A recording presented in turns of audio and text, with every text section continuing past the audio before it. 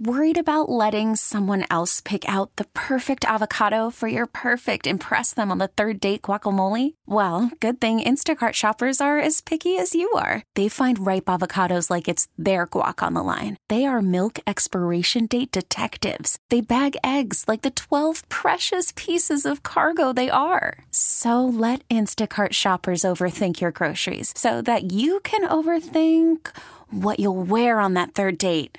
Download the Instacart app to get free delivery on your first 3 orders while supplies last. Minimum $10 per order. Additional terms apply. We really need new phones. T-Mobile will cover the cost of 4 amazing new iPhone 15s, and each line is only $25 a month. New iPhone 15s? It's better over here. Only at T-Mobile, get 4 iPhone 15s on us and 4 lines for $25 per line per month with eligible trade-in when you switch. Minimum of 4 lines for $25 per line per month with autopay discount using debit or bank account. $5 more per line without autopay, plus taxes and fees. Phone fee at 24 monthly bill credits for well-qualified customers. Contact us before canceling account to continue bill credits or credit stop and balance on required finance agreement due. $35 per line connection charge applies. See T-Mobile.com. Guidance is internal. Ignition sequence starts. 5, 4, 3, 2, 1, 0. All engine running. Liftoff. We have a liftoff. Permission to board, please. Permission to come aboard. Permission to board. Permission to board. Do I have some permission to board that sweet mothership? This is the Permission Granted podcast. Here's DA. Welcome inside the PGP, the Permission Granted podcast, the show about the show within the show. Every single week we take you behind the scenes with the Permission Granted podcast, and it's available on the DA Show podcast feed. It's also available on its own podcast feed. Just wherever you get your podcast, search Permission Granted or the DA Show, and you'll see the PGP weekly. So this week we reviewed A League of Their Own as our mothership at the movies, which we will get to the cutting room floor momentarily. However, today was quite the chaotic day for Mraz. His connection has been on the fritz for the last couple of days, leading to the Pee Wee Herman sounding robotic laugh that you've probably heard, that we played as a drop a number of times. So finally today, Mraz had enough and said, I got to go get a new Ethernet cord. We thought that maybe the culprit was Eli urinating on your router the other day. What day was that when Eli took a good, nice, long pee on your router? So that's a hell of a way to paint the picture. So truth be told, much like anything in the working from home pandemic world we live in, every day is kind of felt like the same. But I believe the day was actually a week ago Monday. So I think it was about 10 days ago was the Eli urinating, I believe. I don't think it was that long ago, was it? You think it was a week and a half ago? I was off on Thursday and Friday, and it was definitely happened to a day where the next day I was able to make that the epic fail, because it was the epic fail the following day because it was a fail within the fail. So it had to have been either Monday or Tuesday, because there's no way it would have been Wednesday because I was off Thursday or Friday. Oh, okay. So, all right, so it's been over a week. Over a week. And I would say, as starting with the Sunday show specifically, I was very glitchy Monday, Tuesday, and now we're taping this on a Wednesday. So we've gone through about 4 shows, which in theory would lead credence to urination sitting in and burning through some of my router.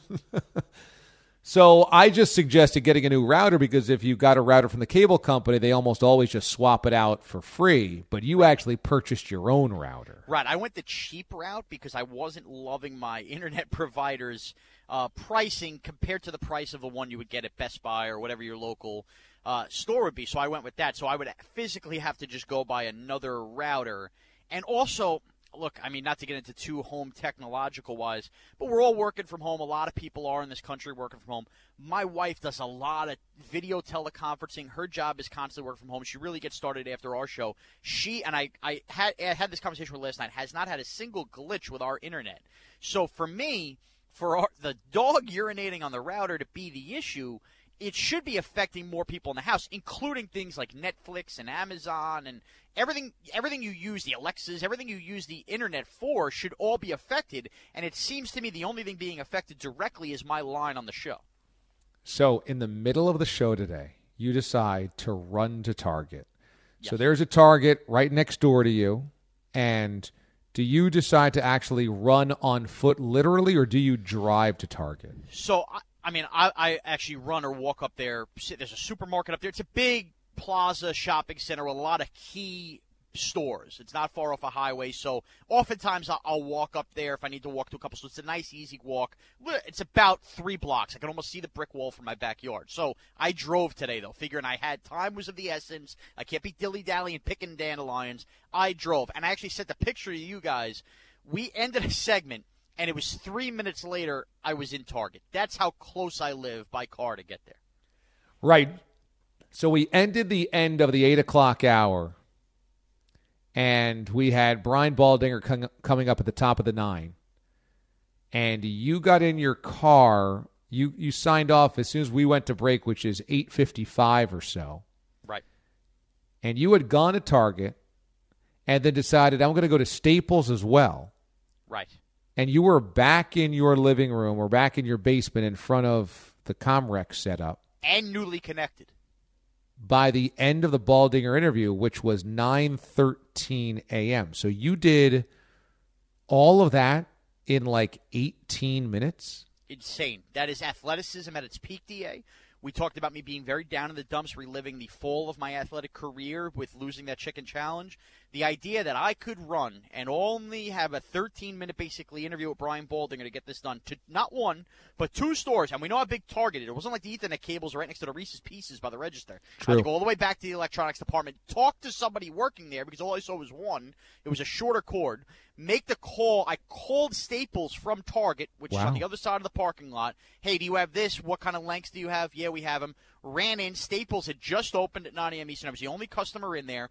Those, again, on the back of the building. I ran, saw what I needed, got back, couple juke moves, paid at the register, got in my car, no lights between me and the store, got home, unwrapped the packaging, hooked back up to the cable, restarted my box, talked down to Pete the Body Bablotti on the line, and had my headset on and was listening to the final answer Brian Baldinger gave you.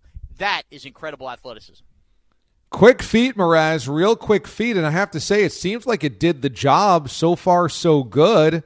I mean, I'm crossing my fingers, but if this is the case, that means that Eli the Pomsky's urination did not destroy the DA show. Yeah, he would be off the hook, but again, look, Eli has a job. He works security at Bob's Bar. He checks the front gate. He makes sure, everybody's up to snuff. He'll bark or chase anybody out who starts acting unruly. So he does have a summer job.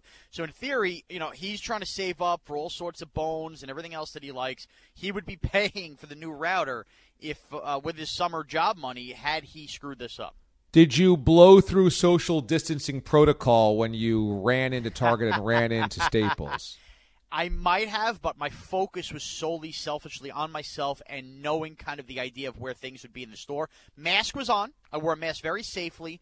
Luckily, it's a weekday and it's early, so the store was not crowded at the beginning of opening. Staples had nobody. Target had a few people in it, and also you got to remember where I'm going to that back of the electronics part. People are going to the food areas, the more necessity areas. Nobody's really looking to buy sound bars, TVs, and internet equipment. So that section was really empty. Well, I'm glad that you got it figured out. Sounds like we have a good fix here, and that's the most important thing. Yes. So now on to A League of Their Own. This was along with Slapshot. He got game. No. A League of Their Own and Slapshot are far superior movies to He Got Game. Okay. I mean, as sports movies, I guess, but He Got Game is a very good movie. With the way it's shot and the music and, it's theatrical. The other movies aren't, Happy Gilmore and Talladega Nights aren't theatrical. He Got Game is like a work of art. Well, I thought A League of Their Own was a work of art, and it really was an amazing tale, amazing acting. It combined being funny with poignant and some tragedy and just some really cool set design, and it was of the era. I just thought it was really, really great.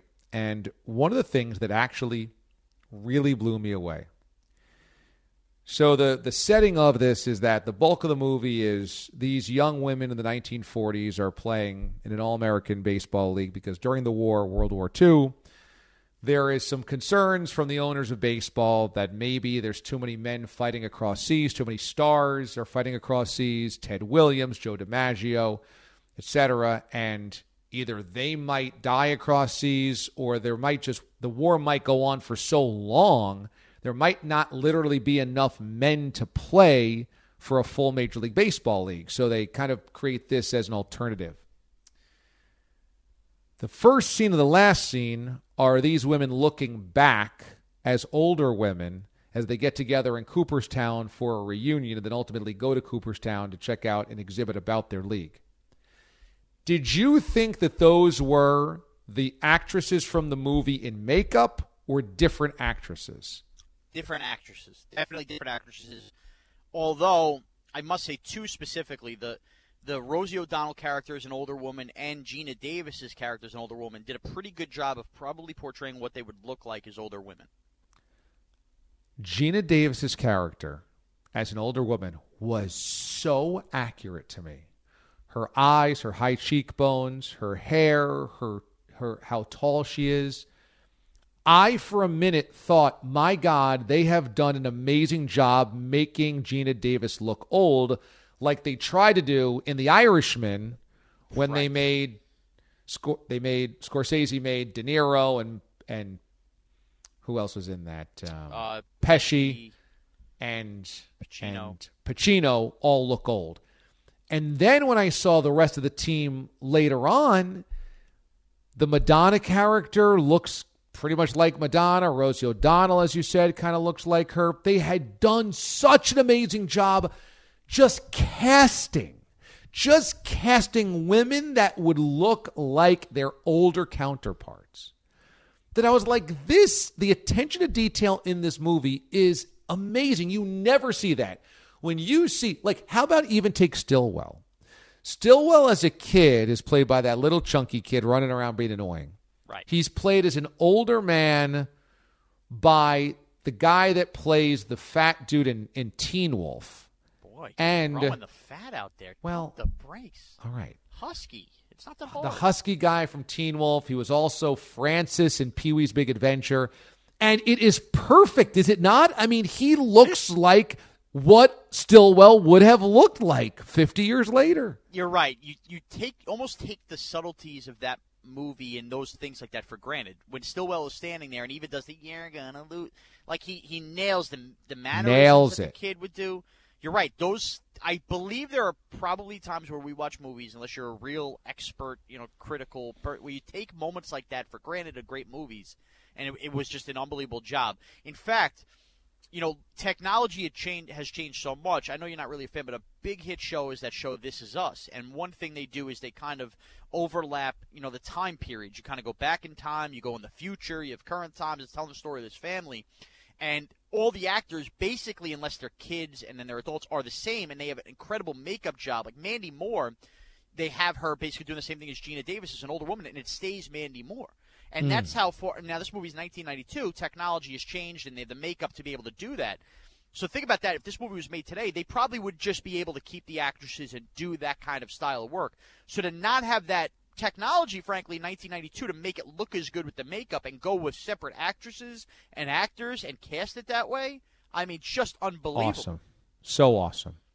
So there's a couple of things movie-wise that I want to get into, and I have – a whole page of whether this was historically accurate or not. Okay, I always love doing this. Okay, number one, it was not an integrated baseball league. There were only white girls allowed to play in it. You could not have African American women or people of color, women of color in it. So there is a brief scene where it appears to be maybe a fan, maybe she's a grounds crew member or stadium member. I can't quite tell. Right. A ball goes foul down the first base line. She picks it up, and she's an African-American female, and she wings the ball back to the infield, and she throws it on a rope so well that all of the girls playing realize, wow, you should be allowed in this league. And she kind of gives a little bit of a longing stare like, yeah, I should be able to play here.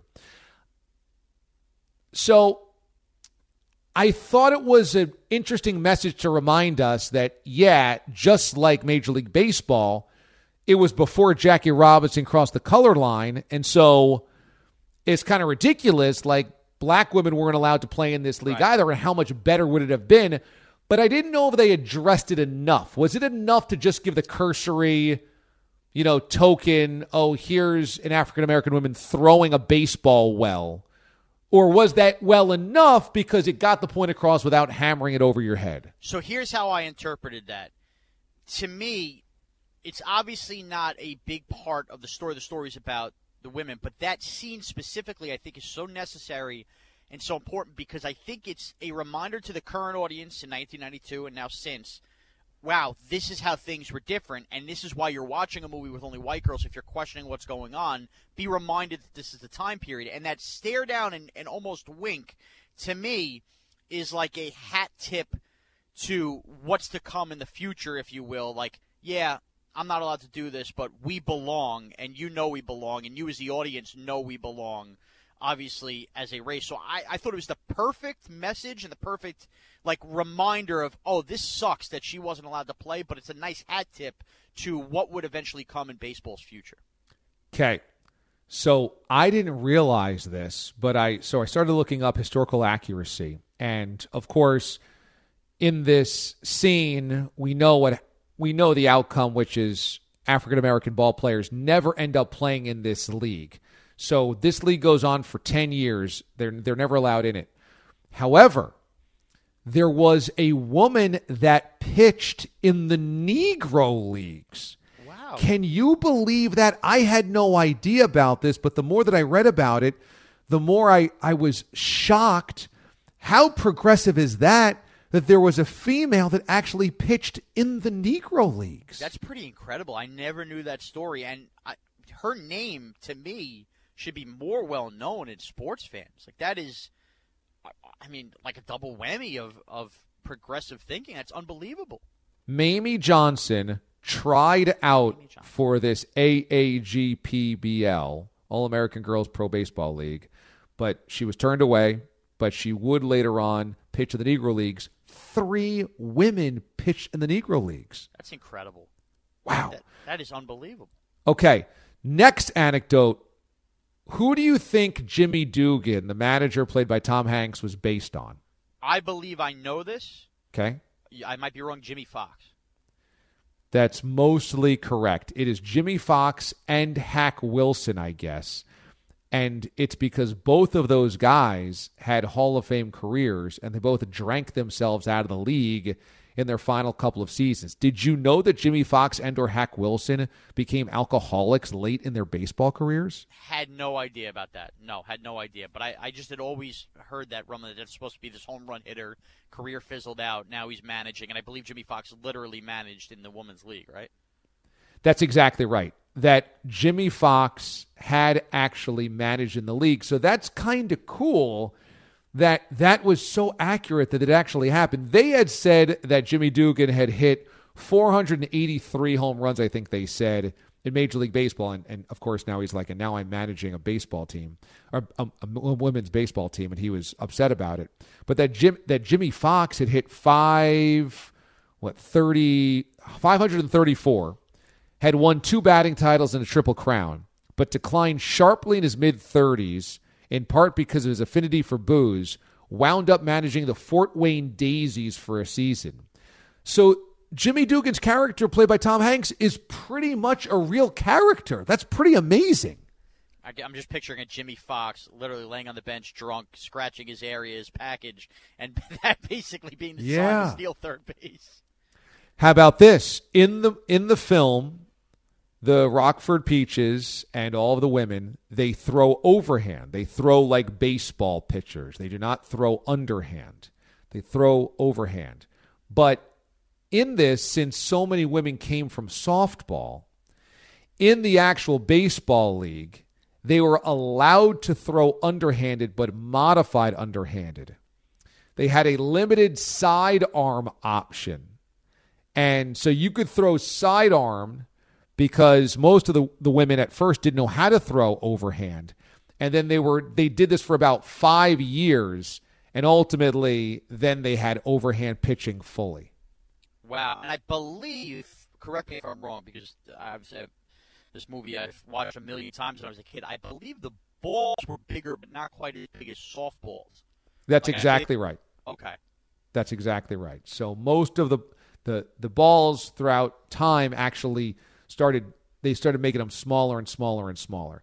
So Walter Harvey, who creates the league, he's based on a real character as well. He's based on Wrigley. He's based on Philip Wrigley, who, of Wrigley gum fame, owned the Cubs and Wrigley Field.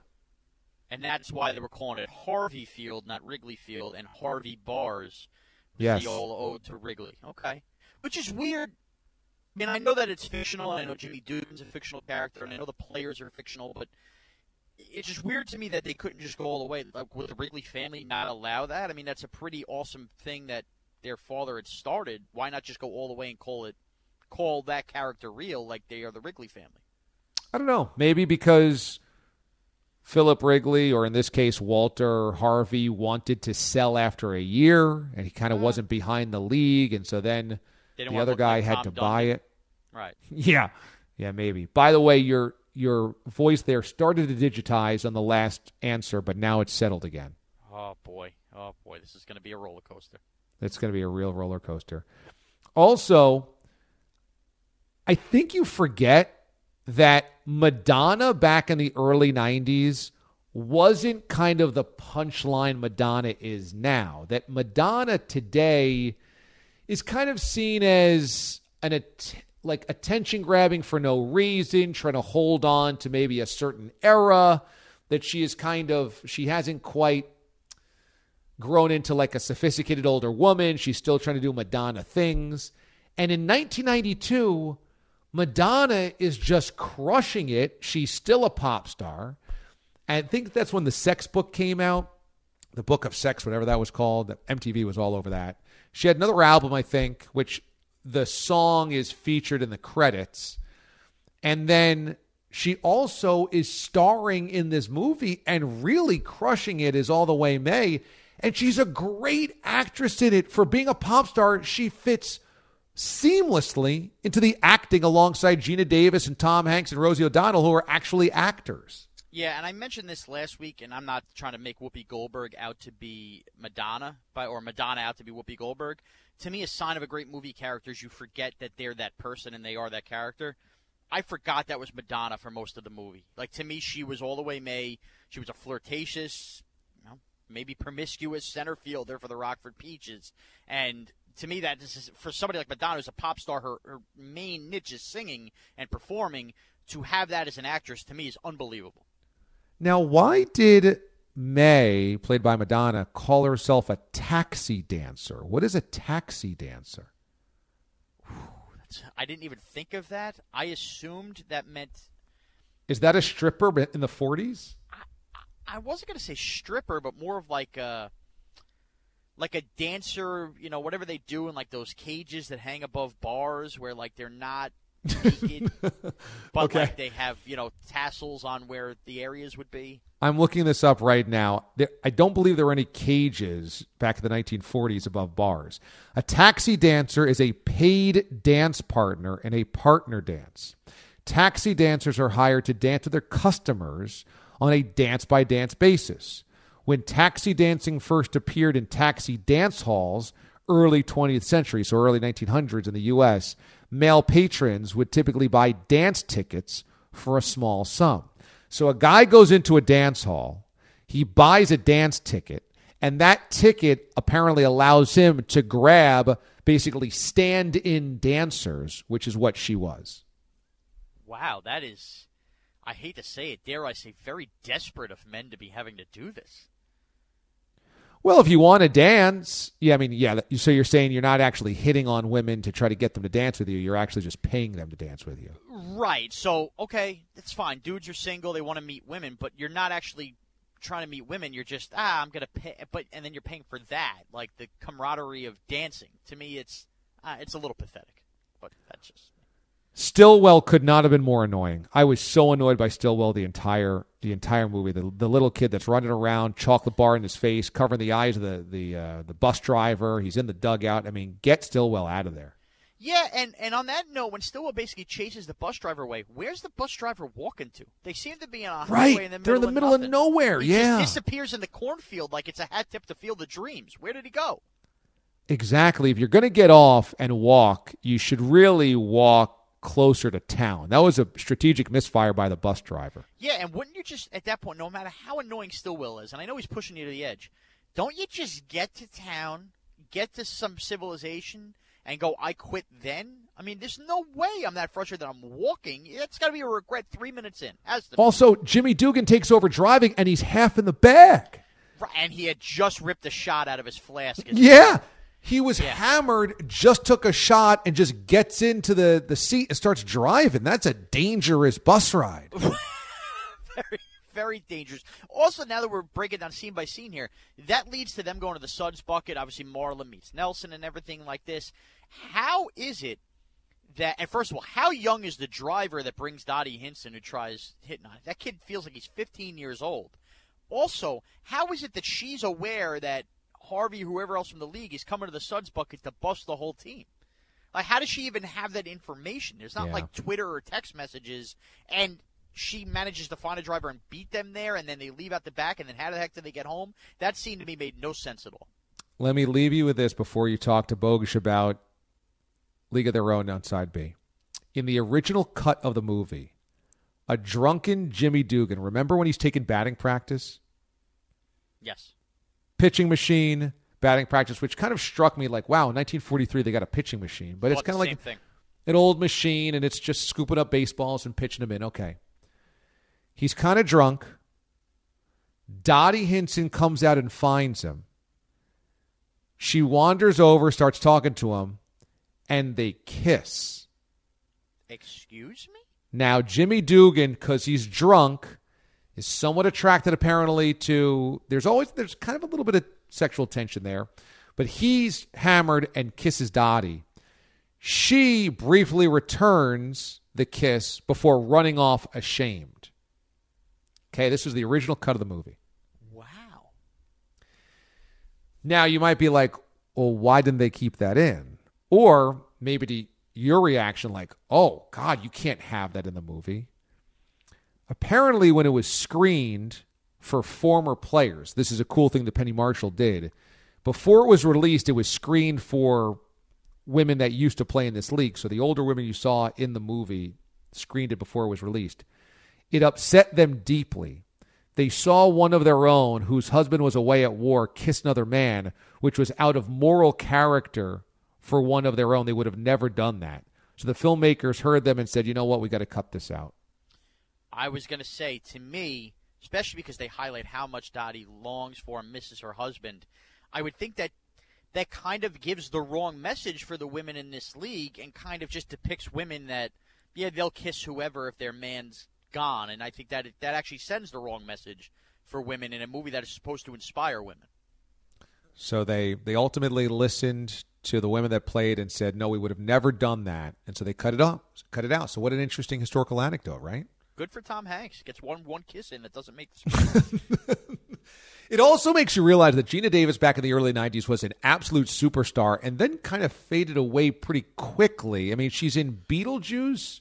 She's in A League of Their Own. She's in Thelma and Louise. And that's all kind of like a 3-year period. And, boy, the last Geena Davis film that was of any significance must have been like more than 15 years ago. Right, and you see Geena Davis with these other megastars that are still very relevant today in 2020. Oh, yeah. And you would think Geena Davis is the star of stars with all of them in the movie, that she would have had this career where we would still be seeing Geena Davis today in movies. I don't even know how old Geena Davis would be today, but you would think she'd still be relevant. Yeah, she would be in her 60s. Well, she is in her 60s. Okay, so you would think, again, she'd be relevant. And also, on that note, a little weird to me that for no reason it kind of felt like they invited an older version of John Lovett's character to Cooperstown and that somehow he was still alive. Now, all these women had aged. Yes. I got the impression when he was scouting, I mean, he has to be 20 years older than these. He's got to be in his females. 40s at that point. To be able to scout, to be a baseball scout and been through and earn your way up to that point, and he's scouting out west and going to Oregon and Colorado. Now, these are women, if I did the math correct, that this should have been in 1991, 1992, they all would have been about in their 70s, early to mid-70s. So you mean to tell me that he's just fine walking around? He kind of reminded me of Uncle Lewis in Christmas Vacation, smoking the stogie inside the Hall of Fame. You would think in real life, if this was a situation, he'd be like 90. Why would he be there? I don't know. That just struck me as a little odd. It's a fair question. You're starting to digitize again, so we'll wrap up here for Side A. She apparently was in Glow, the TV series about the women's wrestling in the 1980s, the women's wrestling circuit. Then also did a few episodes as Dr. Nicole Herman in Grey's Anatomy in the mid-teens. So I guess she's been doing some TV. Okay. All right, so that is Side A, A League of Their Own. Side B with Mraz and Bogusch. Up now. All right, welcome into Side B. This is Mraz, host of Side B and the executive producer of the DA Show. And as we pointed out in Side A, whirlwind of a week. I don't know if you're getting robot Mraz right now or regular Mraz right now, but I hope we're getting clear Andrew Bogusch. Bogey, hello. Hello, Sean. You sound fine, not to jinx it, but you're good so far. All right, yeah, there has been, and we just highlighted this at the beginning of Side A, me running to a Target and a Staples. I have had whatever connection problems have been going on have been brutal. It was, last week or 2 weeks ago that we were mocking you for not being able to play cuts. DA has had some internet issues. Look, glitches are expected when we're all doing the show from home. Obviously, not everything's going to go smooth, but my issues started to pile on, and now I feel a little guilty for making fun of you and your own technological problems throughout this.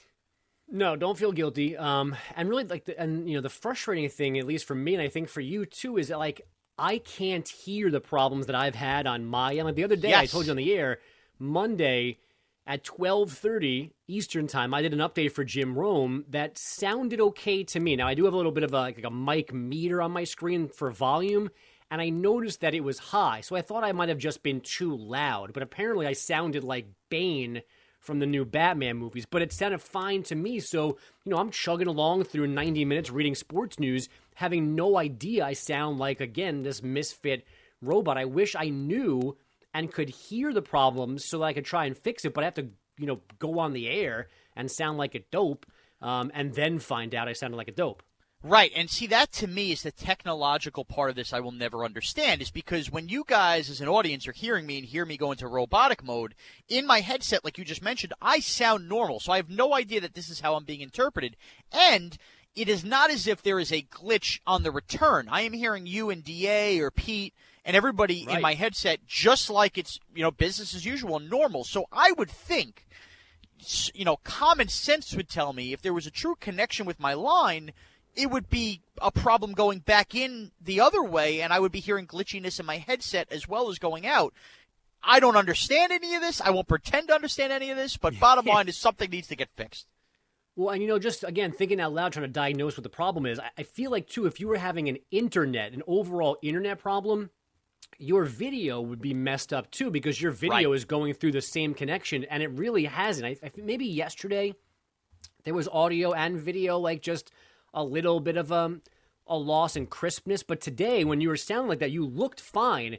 So the more I think about it, maybe it's somewhere from your machine between that and the studio that this is happening. I don't know. There's so many different things in play here and different layers to connections. It could be 8 different things. Right, which is why I thought it was my internet or Ethernet cord, and as we talked about inside A, me running out to get a new cord because mine looked a little bent. I didn't know what really happened. I thought, who knows? Maybe my wife had unplugged some things or whatever. But yeah, I have 4 Amazon Alexas in all these rooms that my wife uses to play music for the baby to sleep, and obviously my Netflix or Amazon Prime. I mean, heck, how I'm watching A League of Their Own is through the internet and through Wi-Fi. I have had no internet issues in my house whatsoever. So, the idea that I have an internet problem. It's happening now, by the way. Oh, see? What the heck? All right, I'm going to have to handle this post-podcast. So before I fall off the face of the earth and I'm a robot and Billy has to, run into problems he doesn't want to run into, shock alone, editing for DA, let me just ask you this, Bogusch, your favorite part of A League of Their Own and the thing you hated the most? Let's hear your critique.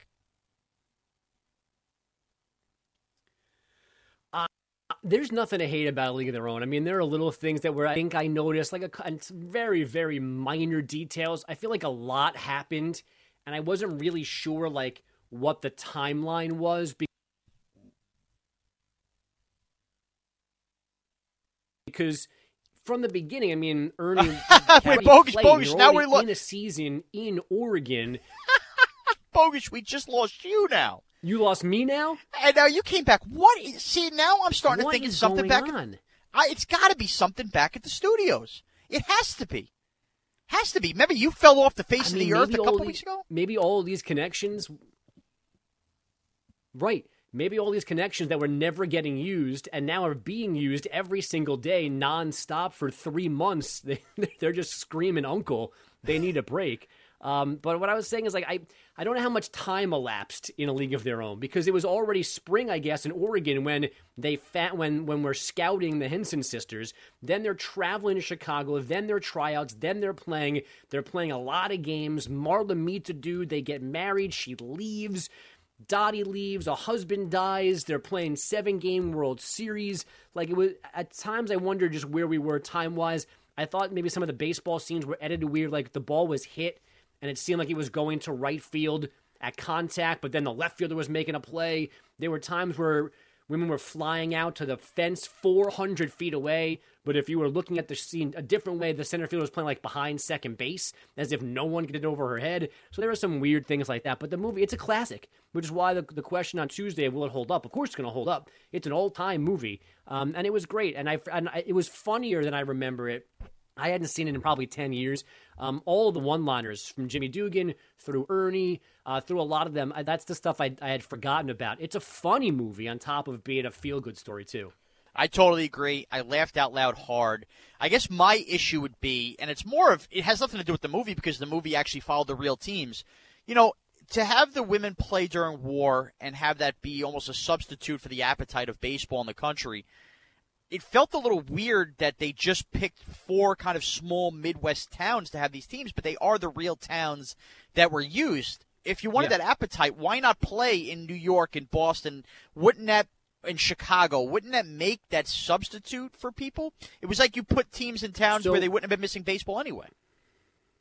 I made a new discovery today that on the IMDb page for all of these movies, for every movie, there's like a trivia tab, and it gives you all little behind-the-scenes notes and nuggets, what's real, what's not. Like it told me, I found this morning, that Eddie was filmed at the Charlotte Coliseum. That was the Garden. They were never inside the Garden in Eddie, only exterior shots. Everything else inside was Charlotte Coliseum. For this page, for League of Their Own, talks about the real league was in those cities because there was no Major League Baseball there, period. Don't forget, baseball never stopped. It lost players, but the games continued. So had they put these games in New York, people still wanted to see the Yankees, the Dodgers, and the Giants. They probably would not have gone and watched women play. So they put them in these Midwest cities where there were no actual games to watch, and it was a draw for people in that regard. And in reality, too, apparently, it was popular from the beginning. You know, the movie tells it's we might shut down. How are we going to fix this? Then all those gimmicky things come in, like kissing a dude who catches a foul ball. Apparently, in reality, they never needed those things. Right from the get-go, the league was successful because it was in small markets without competition. Okay, so that's interesting. I am not going to lie, and I could get ridiculed for this. I guess I never really thought about that baseball didn't actually shut down. I think somewhere in my brain, because of watching A League of Their Own the whole life and kind of hearing the stories of players going off to war, I think in my own mind, I thought it shut down for a season. No, they played, but they played without Ted Williams. They played without DiMaggio. They played without Bob Feller. I mean, those are the name guys that left, but not everybody went. So there were seasons where teams played without I don't even know how many guys, especially without star players, but they played. But this was a different way to have to get people's attention on baseball. Interesting. Okay, and one of the biggest debates we had on the show before we wrap up here, and again, I have no idea who sounds like a robot between Bogus and I because we're hearing this. I think we're okay right now. Perfectly clear. was to me the Marla Hooch debate. And I think Marla Hooch disgraced her teammates. And I don't think you went as far as disgrace, but I think you kind of didn't understand either why you would have to miss the rest of the season. Getting married is fine. I have no issue with Marla Hooch getting married. You guys pointed out why she would rush into it, and that's all good and plenty. But to not just take 3 days off and then come back to your team, to bail on the season, to me, I thought was a disgrace. And everything her father had really, built for her to have this baseball career, the fact that her father obviously comes to the wedding, all of that. I would have liked a little one-on-one with the media, getting a newspaper article asking the father how he feels that Marla bailed. Because I felt like I was the only one screaming at the TV, and I'm watching the father hug her, and I'm not saying he shouldn't be happy at the wedding, but she's basically spitting in the face of everything he built her career to be, and she finally has this chance, and she runs off with a guy she met at the Studs Bucket. It was a disaster. Yeah, so again, love, go get it. You need to get married, that's fine. It was confusing as to why she had to go, and my mom, who's a very loyal listener to the show and a watcher of WatchDA.com, she texted me after the segment and said that Marla left and Dottie went home for a little bit because back then women were subservient to their husbands, which was a theme of the movie, no doubt. But I don't want to think badly about Nelson, that Nelson met a baseball player in Marla Hooch who was in town to play baseball and said, okay, this is great, now we're married, now come be my wife. Plus, she said, see you next year. So she was coming back. It wasn't like Nelson put his foot down and said, well, now you need to go home and make a home for us and be in the kitchen and let's have kids and barefoot and pregnant. So to me, thinking about it, it took me back to my time frame question. Like, did Marla think that because she was going to be gone for 2 weeks for their honeymoon, by the time she got back, the season was going to be over? And that's why she said, see you next season? But then they played a bunch of games and the World Series, so I don't understand why she left. But I don't think it's because she was now time to be a wife and just to go home, because she said she was coming back next year. That's what made no sense to me whatsoever. And frankly, and I'll leave you with this, Bogusch, as much as the pitching problems, I mean, let's face it, we talked about Rookie of the Year, where Henry Rowengartner and Chet Steadman don't end up pitching for the Cubs, but yet they win a World Series. They had obviously lost Kit Keller. Betty Spaghetti's husband ends up passing away. The pitching was going to be a problem for the Rockford Peaches, but if they don't have Marla Hooch or Dottie Hinson basically quit on the team and we get Dottie for a Game 7, you have to think the Rockford Peaches dispose of the Racine Bells before 7 games. Yes. I would think it'd be an easier series. We'd never see a Game 7 if the Peaches were at full strength. And I guess it's a credit to all of them that were there and Jimmy Dugan to get them to a Game 7, to let Dottie come back and give them a chance to finally win the title there. But yeah, I mean, it could have been easier. It could have been far less dramatic, and had no chance for Kit to have this magical moment of finally one-upping her big sister. And that will wrap another week, Bogusch, of Mothership at the Movies. I think I've lost count. I think we've done about 12 of these, if I'm not mistaken. Might be more. I mean, it has to be around there. Right, 3 months of Mothership at the Movies. It felt good to do another really good movie. I have no idea what next week holds. We have probably some ideas in our own head, but Jay, just another week of scratching your head and wondering how the heck a manager manages to get drunk before a game and end up being a manager of the year. So, Bogusch, I'm going to now get on the phone with our technological department back at the studio and figure out what the heck is going on my line, and hopefully by the next time I talk to you, I sound nice, clear, and crisp. Hey, you sounded great. You finished strong, which is most important, and good luck on your tech pursuit right now. Appreciate it. And Andrew Bogusch on Twitter, at Andrew Bogusch with a C. It makes no sense. He's got a smoker. He's got propane. It's a whole thing. You can follow me on Twitter, at MarazCBS. Have a great week, everyone.